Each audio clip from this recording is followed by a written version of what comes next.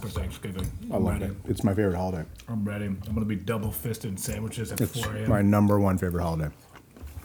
All about eating. Oh, so good. Yeah. The whole focus is on the meal. Nothing else. And you're supposed to eat till you Yeah. throw You're up. supposed you're supposed to eat like I normally eat. But there's a justification. I love it. Thanksgiving's the one day a year that Yeah. we're like everybody else. Yeah. Yeah. This is No Politics at the Dinner Table. I'm Tony Biancasino. And I'm Amit Prakash. Tonight we're prepping for Thanksgiving by eating turkey burgers and drinking beer. I'm so excited about both of those things. Great.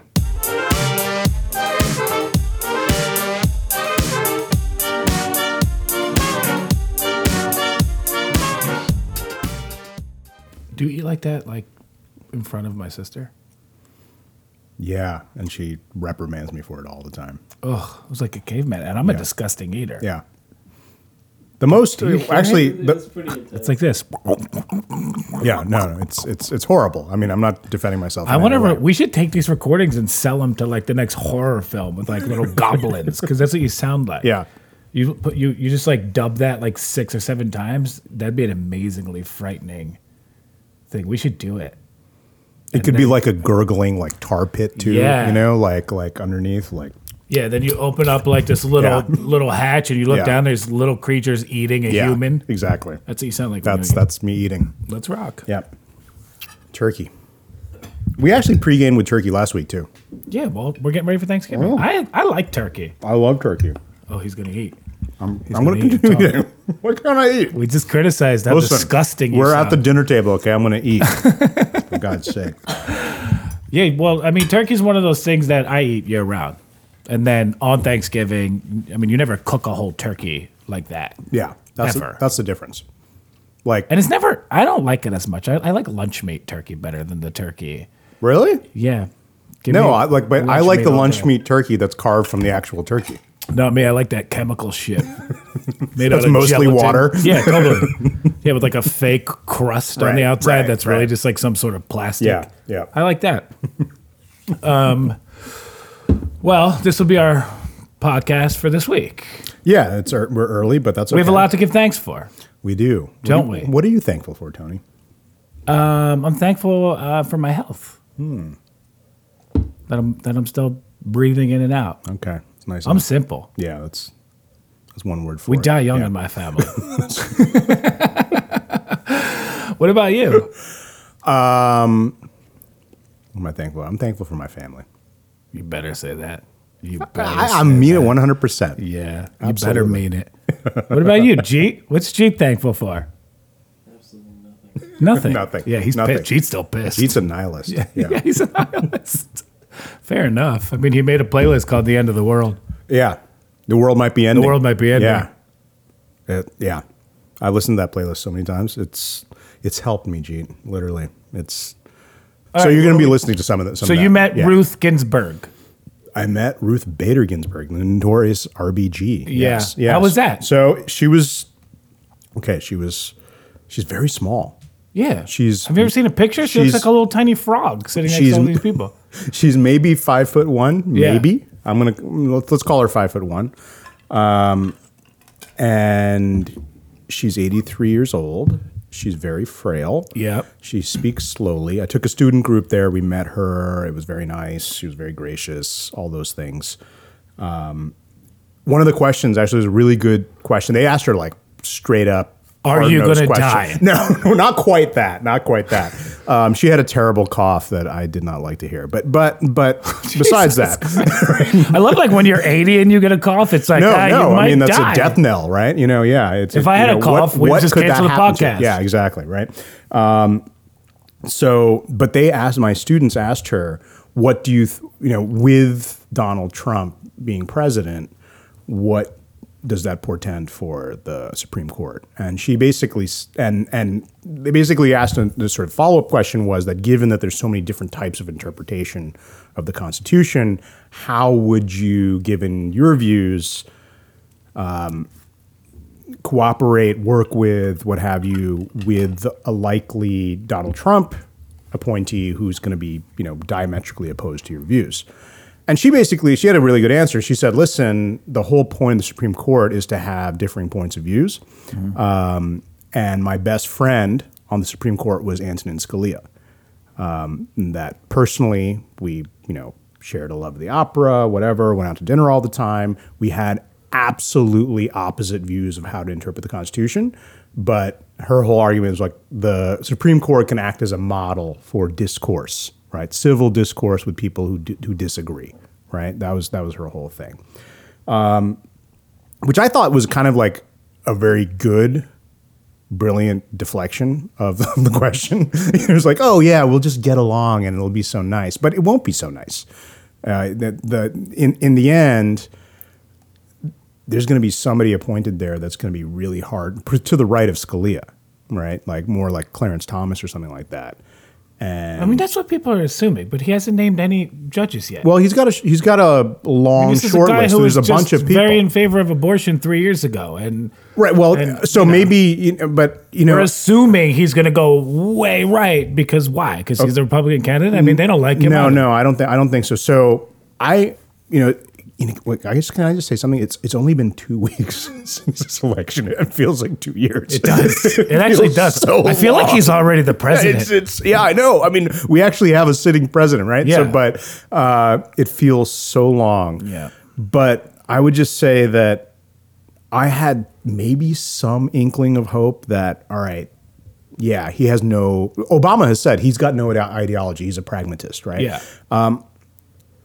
Maybe that's a personal thing that he lives or whatever, but given the appointments he's made so far to his cabinet, these guys are all like right of Attila the Hun, right? I mean, these guys are crazy. They are the lunatic fringe of the right. Sure. That's still somewhat respectable because they've had high positions and so on, but they're kind of hanging on.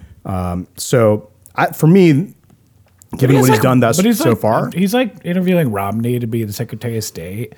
Like Listen, I saw that article today. Yeah. So some Trump, somebody on the Trump team leaked this statement that we don't know who it is, anonymous or whatever, but he basically said they wanted Romney to come in to, quote, kiss the ring, that he's probably going to have no real position, but everybody has to sort of show their fealty to the new guy, the new president. Sure. Which, by the way, one part of their party is calling the emperor. Not party, but, they're backing. Have you heard this? Like, they call him the emperor. The Emperor The Don. emperor. Yeah. I always like the Don. Wait, by the way, can I Donald. just tell this quick story? So I took the student group for 4 days to DC.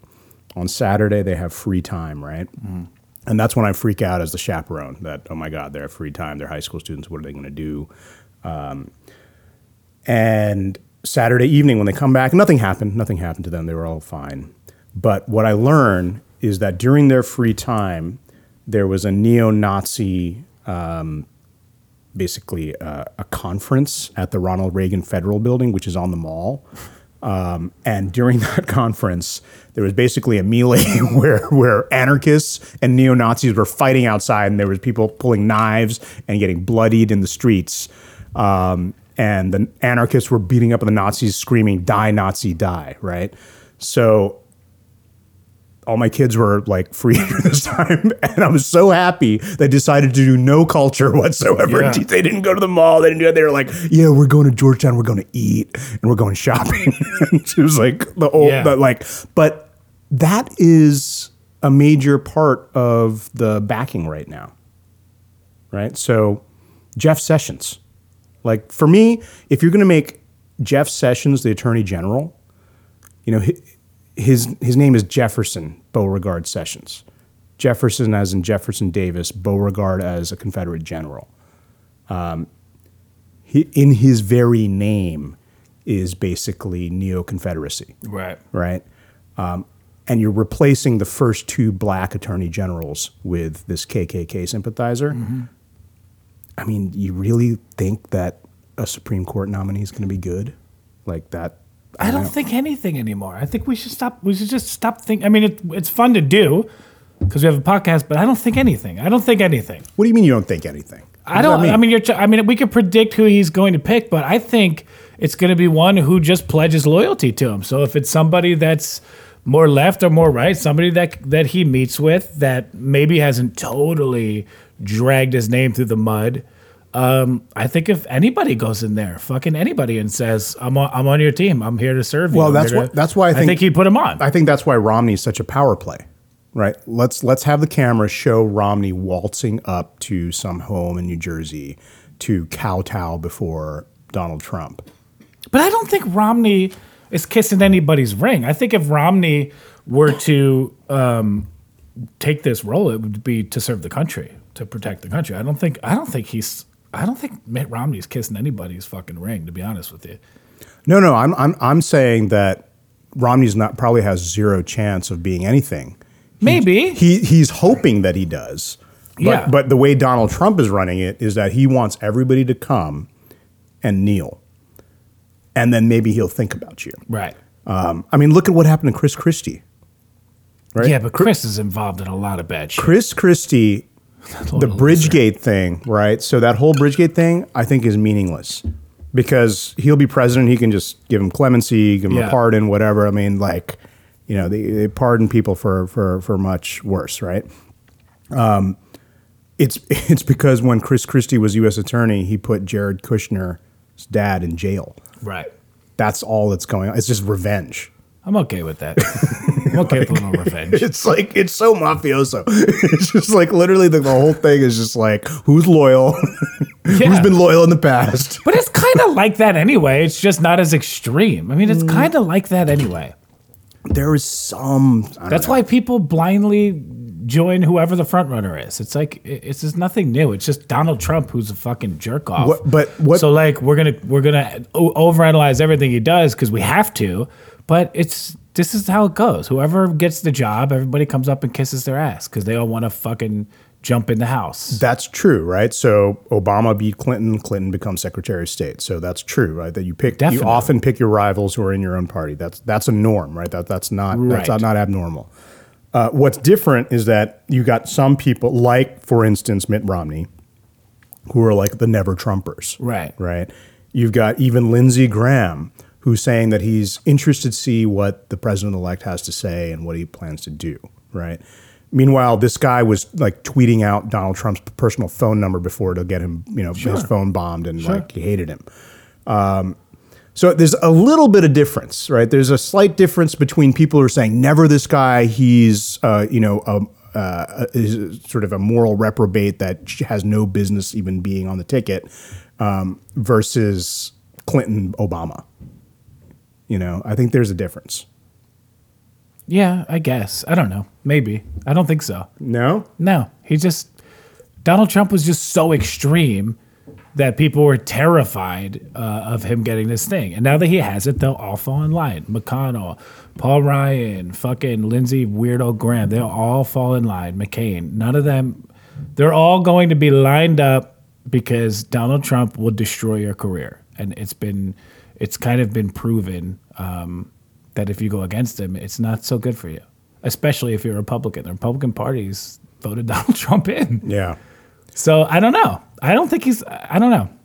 I find it like kind of interesting, but I think there might be some shockers in there that aren't all these wacky conservatives. I could see him mixing it up because he's just a psycho. See, the thing is, these guys aren't even conservatives.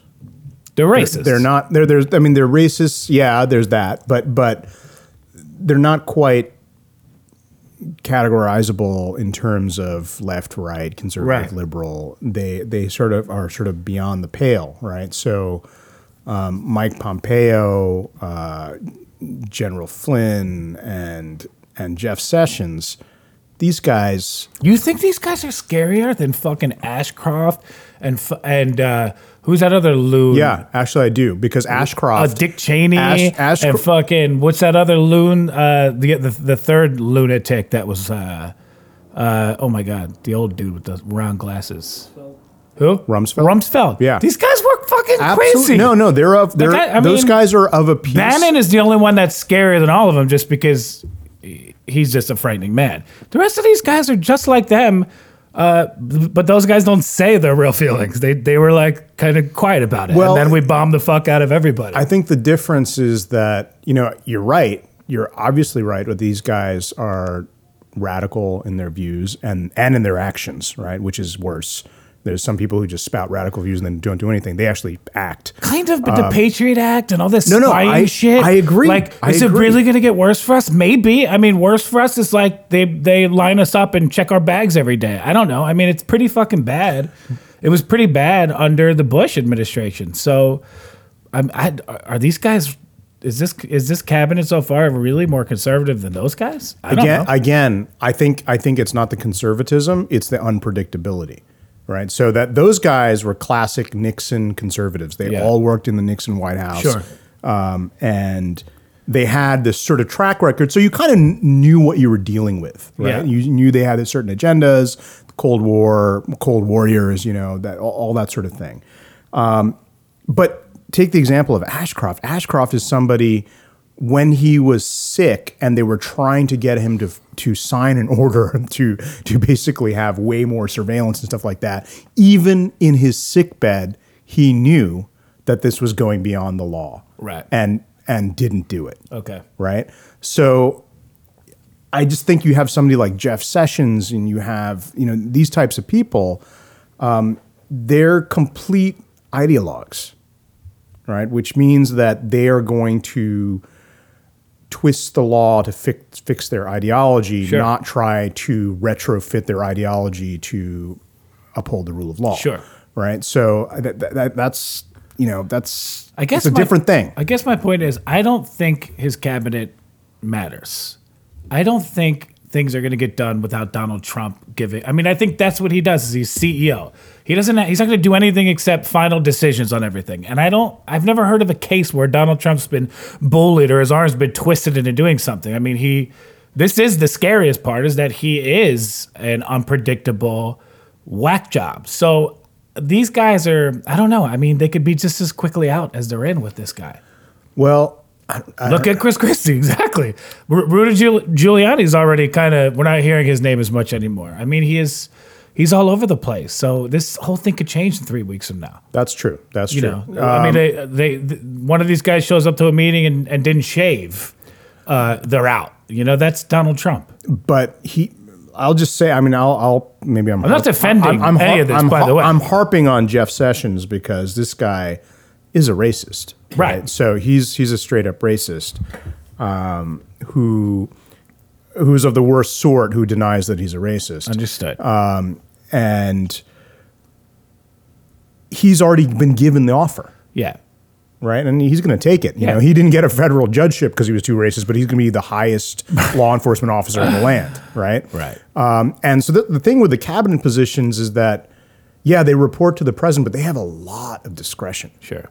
So I think I would push back a little bit on what you said about the cabinet positions don't matter. I don't think it's as arbitrary. I think, on the one hand, Donald Trump's going to learn that he's constrained by how big and cumbersome the government is. Yes. And he can't just sort of like, you're fired and let's get somebody else and my daughter's going to do it now or whatever. He can't do that. So when he picks somebody, those people are going to be there at least 6 months to a year, and they are going to fundamentally alter the nature, in this case of Sessions, law enforcement, criminal justice reform, all that kind of stuff that people have been talking about. That's, all the sort of need around that's dead. We should find somebody that's like a fanatic Apprentice fan and bring him in to be like, What's gonna remember happen? a time, Yeah. like, give us an example on Yeah. The Apprentice. Right. That you Right. think Donald Trump would react to these questions. And he'd be like, I remember in season 2 when Omarosa painted the wall. I would love that. That'd be amazing. We could probably get some real insight, Yeah. So what's our conclusion here? I don't know. Who the hell knows? we don't know, but and he's actually playing that. He's like, I know. have you seen that? He's like Yeah. totally doing the TV thing. He's like, you'll find out. Yeah. Well, I like when they say his big out, which Like, is like wait and see. which is like classic Trump, is like they'd be like, so what's your plan with Syria? And he's like, I can't tell you. Yeah. It's a secret. Right. Otherwise, the bad guys are going to know. Right, And exactly. then exactly. You know, and has always been his out to having talking points Right, with all these right. wars. Is that he would always go, these Obama and these guys have been telling us what they're going to do, and then the bad guys react. I'm never going to tell you. We're just going to do it, which is fucking scary as shit. Oh my God. All right. Thanksgiving. Thanksgiving. All right. All Let's right, eat let's more. have a bite. The greatest jobs president that God ever created. I tell you that.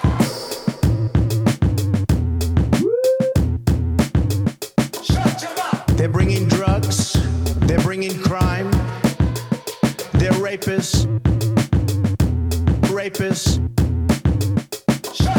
The topic I wanted to talk about really was that, you know, for everything that we're focused on with Trump, he's actually part of a much larger global phenomenon. Right. And so I'm going to go into like a little like history tirade here because it's needed, I think, to understand how he's possible. You know, that how Trump and people of his ilk are able to take over and get into power of the most powerful states in the world. How many Right. people listening are going to be like, fuck. Fucking history time. Hold on, let me get my pillow. It's going to be 30 seconds, all Right. right? But just you know, give me a little leeway here. Okay. I'll start in the 20th century. I could go back further, but I'll Please start in don't. the 20th Please century. Yeah. All right. So after World War I, right, we get the collapse of the imperial system. Yep. So what you had before World War I was a bunch of large European empire states, essentially, that were, you know, far-flung across the world. And you get the birth of the League of Nations, and the nation state becomes the basis for, you know, a sort of normal polity. And it's based on mutual recognition, right? That, oh, I'll recognize you as a nation, you recognize me, and then we're both nations, and we have nation states, and we become sort of legitimate. Decolonization adds to that. So you get ever more nation states, right? So like India becomes, you know, is not a colony of the British Empire, becomes a nation state. You know, you add 70 more nations. So you get this sort of notion. So when Donald Trump is talking about we need to have borders to have a country, right?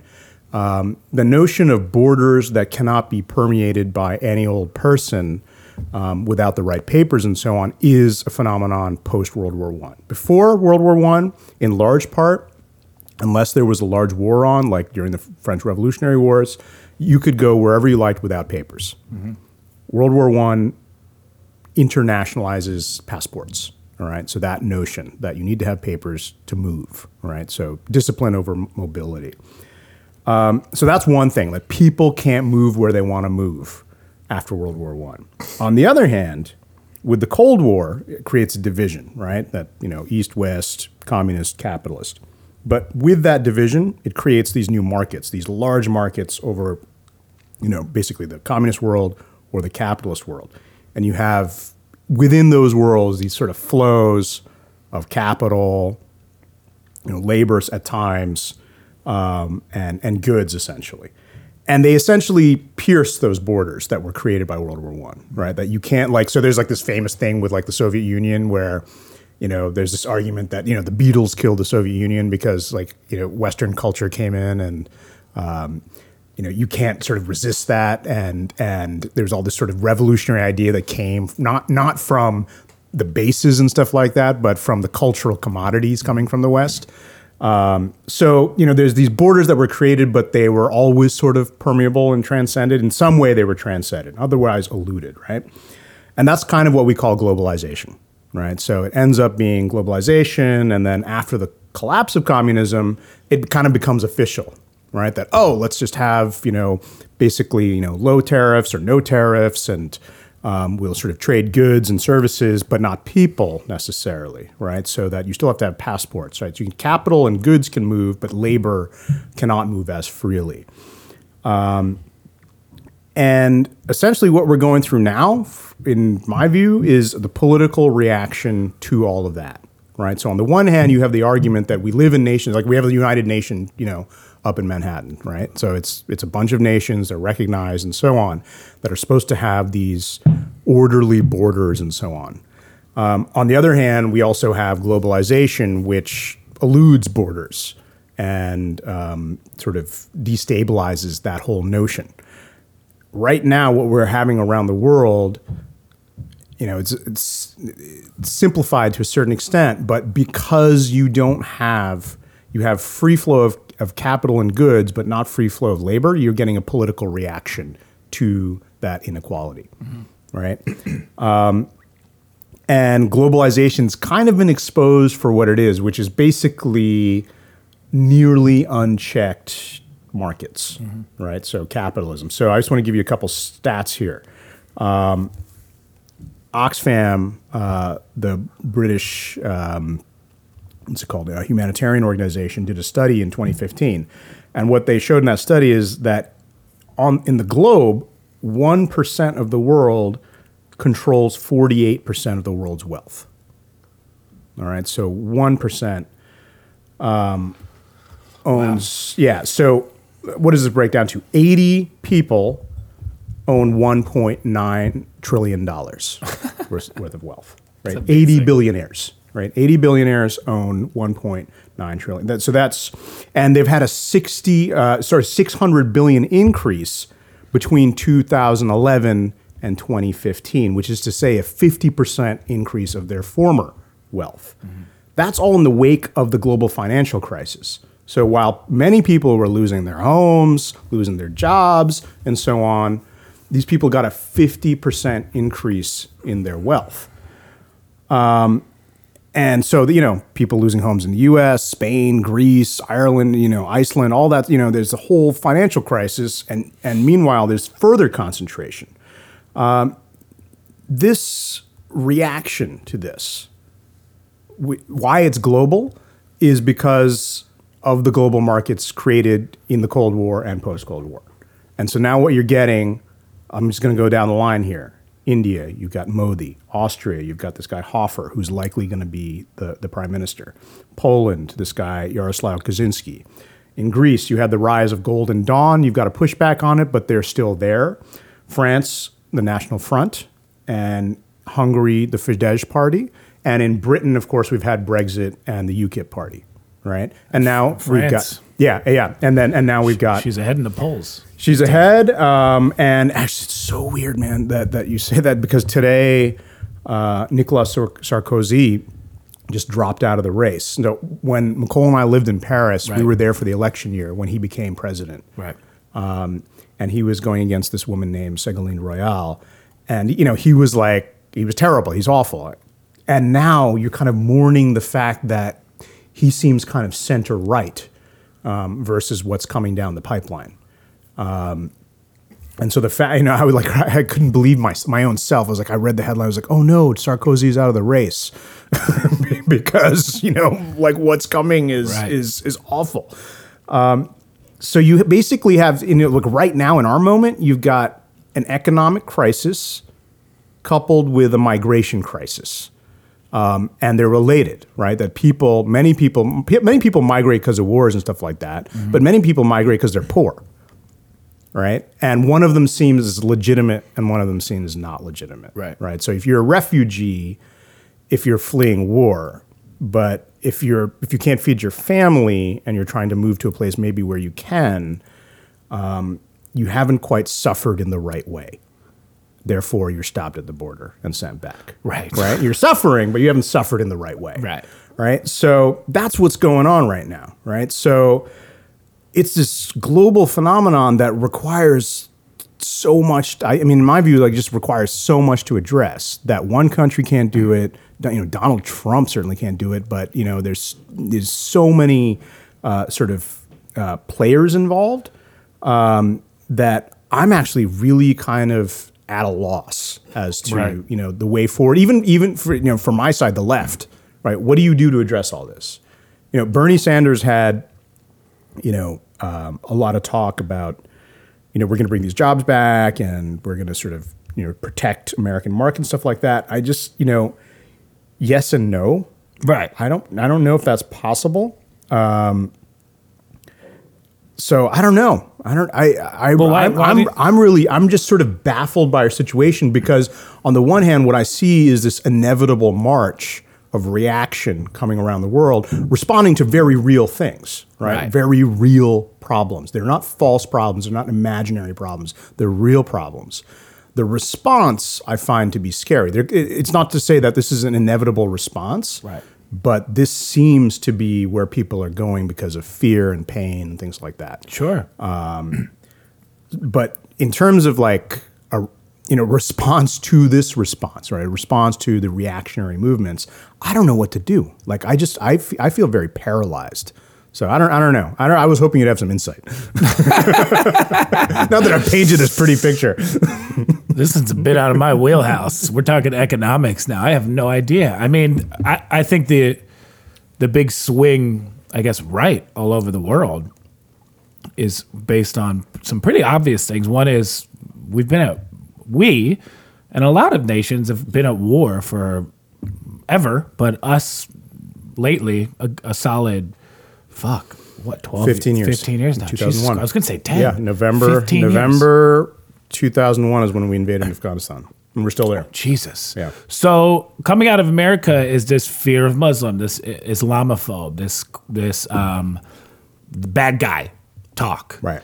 And that all the allies that are with us, they take that on, and then there's bombings in France. There's bombings in England. These are not that they haven't had their own issues before with the Irish and everyone bombing the shit out of each other, but because we're all so focused on this war on terror, this bullshit thing, collectively, the big powers, the people who aren't doing so well because we're all at war, because there's this elite class of billionaires and these companies that go to China and all these places, real thing, and jobs are going away. They're never coming back, those jobs, but poor people, the only thing they have left in those countries is this idea of what the country promises them. So if it's in France or if it's in England or if it's here in the US, let's talk about here because that's obviously where we live. Right. Here, the one thing you're born with is this American pride. Like you're lucky. For many reasons, you're so lucky to be born here. And that's pumped into your fucking head from the moment you can remember.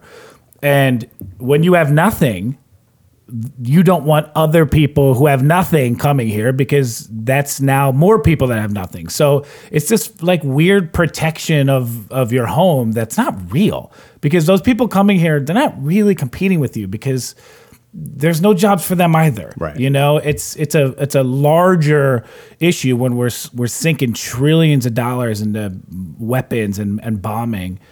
And there are people here that can't eat or can't drink out of the tap water. So, Right. you know, this push right around the world, it's not that shocking. I mean, it's going to end badly and then it'll hopefully go left again. But the one thing the left does, or the right does really well that the left doesn't, at least here, is we don't really go all the way. They do. I mean, they go all in a ton. And every once in a while they win. Because when we get in office and we get our chance, we compromise, we meet in the middle. And that's not really what people want right now. People want their way. So I don't know. I mean, how do you create jobs and that is not a fucking question for me, man. Yeah, I mean, I don't even think the top economists know how to fix this. I mean, people have their bullshit ideas. I've always had the suspicion that economists are making it up as they go along. Right. Yeah, no, absolutely. Right. Like they're always sort of like, yeah, well, I was within the sort of, standard deviation of my predictions, but the standard But they deviation's can't keep like up huge. with technology Yeah. because that's what we have now that, I mean, technology is moving so fast. And now with robots, I mean, I when I go to fucking CVS now, I check myself out. That shit pisses me off every day. It's awful. Actually, It you know really what? pisses me off You're because I'm the robot. lazy. But then after me being lazy, it's just like, that's somebody's fucking job. Yeah. Like, Yeah. it's disgusting. Yeah. No, I mean, it's like, it's like everything's going to become easy pass. Yeah. It's like And so unless you're that's- highly skilled at something, Right. you're in big fucking Yeah, trouble. yeah, absolutely, Or absolutely. unless we start giving major tax breaks to farmers and people that like do shit we don't want to do, but we need. Right. Well, so I don't know, man. I don't know. I'm baffled by the situation because it's kind of, I feel like, just looking from a historical perspective, I kind of like see it happening, right? I see the sort of the structures of history at work, and literally it's unfolding. And there's this whole thing like, oh, do people make history? Does history make people? That sort of like conundrum. And it's this weird thing where I feel like we're being acted upon by things that were done in the past. Well, how do you fix it? You're a historian. Let's go. Well, no, I mean, that's what do we have to be doing differently? That's the safety of history, is that it's a guide to the past. You just get to tell us we're doing it again, but you don't have answers? I get to diagnose the origins of the problem. You're just like the dickhead that breaks bad news. Exactly. It's like, I don't know how to fix it. I'm just letting you guys know. Exactly. Right. I think that's why I like reading like all like the Marxist critiques of like capitalism, because like they have like the best critiques and they've got no solutions. Right. They're like, yeah, it's terrible. They really understand it. They like what the Marxists call exploitation, the capitalists call efficiency. Like it's like they get all that, and then they're like, oh, what do you have instead? They're like, nothing. Right. Stalin.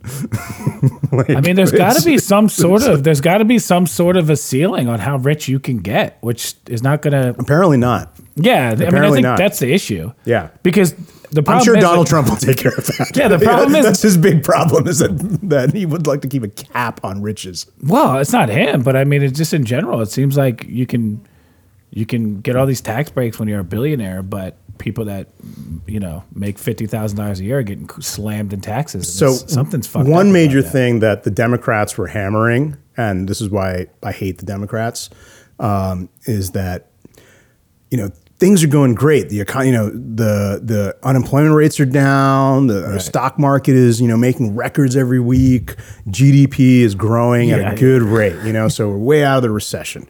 And it made me think of this speech made by Bobby Kennedy 3 months before he was assassinated. And I want to play you. It's like 40 seconds long. I just want to play you the speech, and it's about actually GDP. Right. What is GDP? Our gross national product now is over $800 billion a year. But that gross national product, if we judge the United States of America by that gross national product counts air pollution and cigarette advertising and ambulances to clear our highways of carnage. It counts special locks for our doors and the jails for the people who break them. It counts the destruction of the redwoods and the loss of our natural wonders in chaotic sprawl. It counts napalm, and it counts nuclear warheads and armored cars for the police to fight the riots in our cities. It counts Whitman's rifle and Speck's knife and the television programs which glorify violence in order to sell toys to our children. Yet the gross national product does not allow for the health of our children, the quality of their education, or the joy of their play. It does not include the beauty of our poetry, or the strength of our marriages, the intelligence of our public debate, or the integrity of our public officials. It measures neither our wit nor our courage, neither our wisdom nor our learning, neither our compassion nor our devotion to our country. It measures everything in short, except that which makes life worthwhile. And it can tell us everything about America, except why we are proud that we are Americans. I think he kind of was saying what I was trying to say. Oh, yeah? He just said it before you. Yeah. Didn't have time to prepare. I would have said all that. That used to be the Democratic Party, by the way. Right. Jesus, we've right? We've really think about that. We've made a weird turn. Yeah. So that, I don't want to add. I mean, there's not much to add to that. No, I don't think you need to add. Right? To that. I mean, he says it. So when Barack Obama or Hillary Clinton during this campaign brandishes the rise of GDP as an indication of how well we're all doing, right, and how great the Democratic Party is governing, you might want to think about Bobby Kennedy. Amen. Bob. Well, this has been fun. Yeah. Got a little Bobby Kennedy reference there. Yeah. It's a good thing to think about. Cool, man. Well, we will be back next week. Yeah. I mean, I guess we're putting this out on Thursday, right? Not really times. When are we putting this out? I'll put it out tomorrow. Yeah, tomorrow because Tomorrow's Tuesday. People are gonna be trapped. I mean, people are eating turkey on Thursday. Come on. yeah, that's true. Yeah. You can listen to this on your drive wherever you're going. No, I'm good. I was here. I'm not talking to you. I don't want to listen to you chew again, bro. No Politics at the Dinner Table is produced by our buddy Jeet Beta Roy, who's battling a cold and still showed up.